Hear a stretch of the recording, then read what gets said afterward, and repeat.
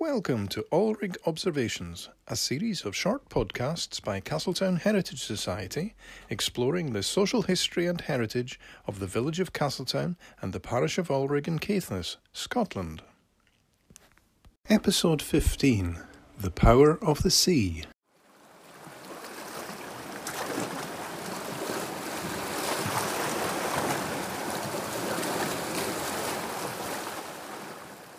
I see a documentary has been made about the real events depicted in the famous but inaccurate wartime film The Great Escape.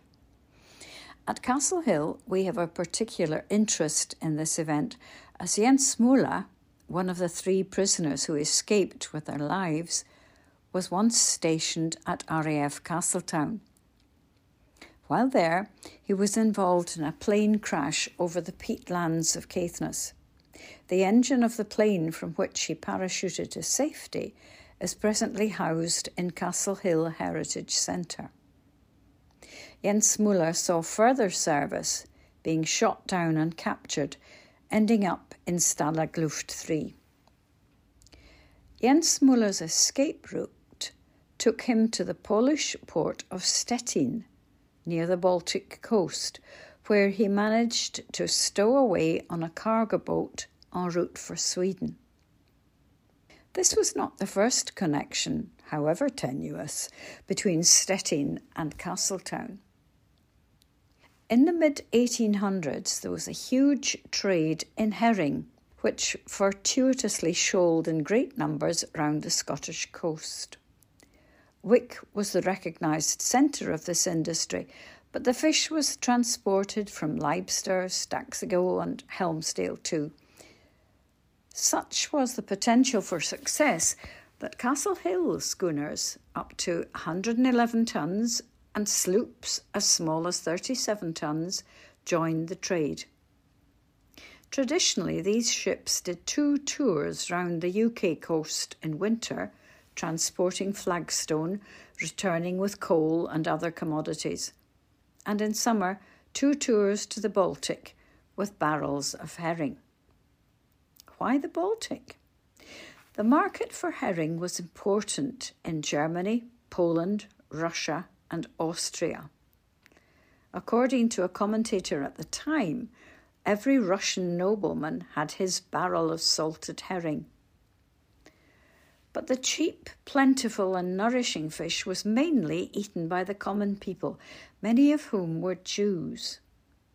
Herring was kosher food, a true fish having both fins and scales, and formed part of the Jewish diet and culture, as it still does today. A much prized possession at Castle Hill is a series of sea charts dating from this time, found some years ago in the attic of Fern Cottage, Scarfsbury. They had belonged to Captain Wallace.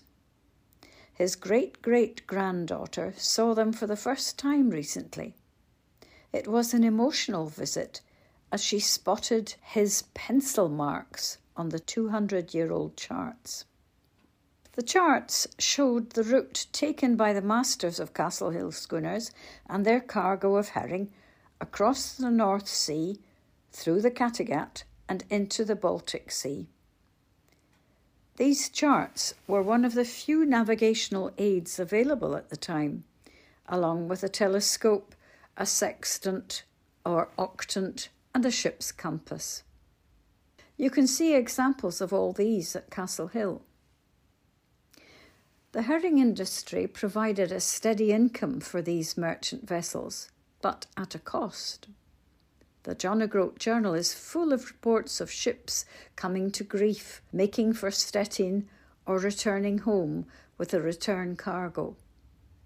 The Union was wrecked on Sandy.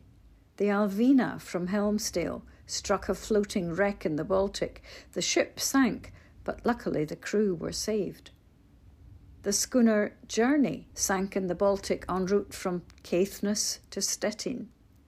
The Castilian Maid, belonging to Alex Ogue of Wick, was lost on its way to Stettin.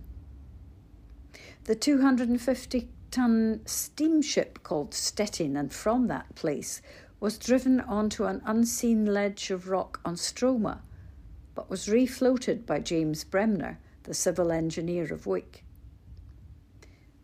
The ship's master, named Benter, later submitted evidence to an inquiry on the building of a new bridge over the Hudson River in New York. He maintained that the piers and pontoons necessary for the bridge would seriously hamper river traffic at a spot called Castletown. A tenuous link, I know. Master mariners were particularly vulnerable to accidents at sea. Captain Clouston of the schooner The Brothers from Stromness was swept out to sea during a storm and lost, while the damaged ship was able to land its cargo of herring in a poor state on Heligoland Island. Captain George Sinclair of the Hunter of Castle Hill was washed overboard in the Baltic and given up for dead, then miraculously swept back on board alive. Captain Dunnett of the Castle Hill schooner Trist, sailing from Stettin to Hartlepool, reported his ship leaking badly off Elsinore, Hamlet's castle, in Denmark. Luckily, he made it to harbour. The disaster which happened closest to home was the wreck of the Martha, a cargo ship making its way from Philadelphia to its home port of Stettin in 1873. She came to grief on Dunnet Sands. Many vessels were driven into the bay during blinding storms. The Donegal Journal reported that on the 9th of the month, there was no prospect of saving the ship or its cargo intact. Next day, ship's intelligence maintained it was breaking up fast and the cargo all adrift. Numbers of salvage boats were out picking up as much cargo as possible. A couple of days later, several ships had been officially chartered to convey the cargo of the Martha to its destination in the Baltic. So what was the cargo that was bobbing about in the bay?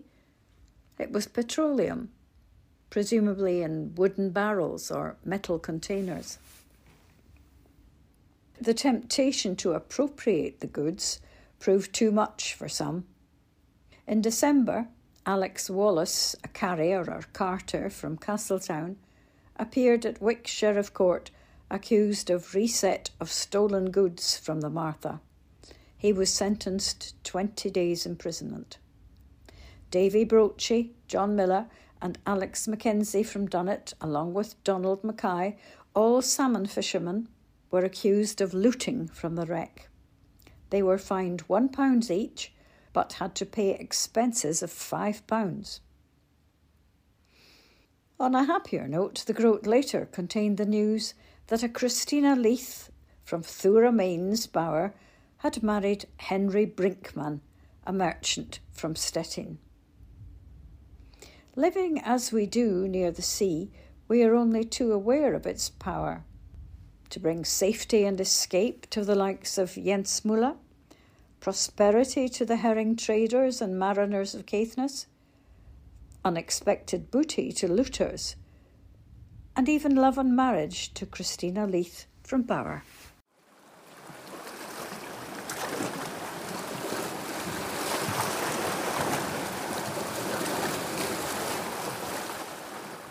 If you would like to find out more about Castletown Heritage Society, the village of Castletown or the parish of Alrig, visit our website www.castletownheritage.co.uk.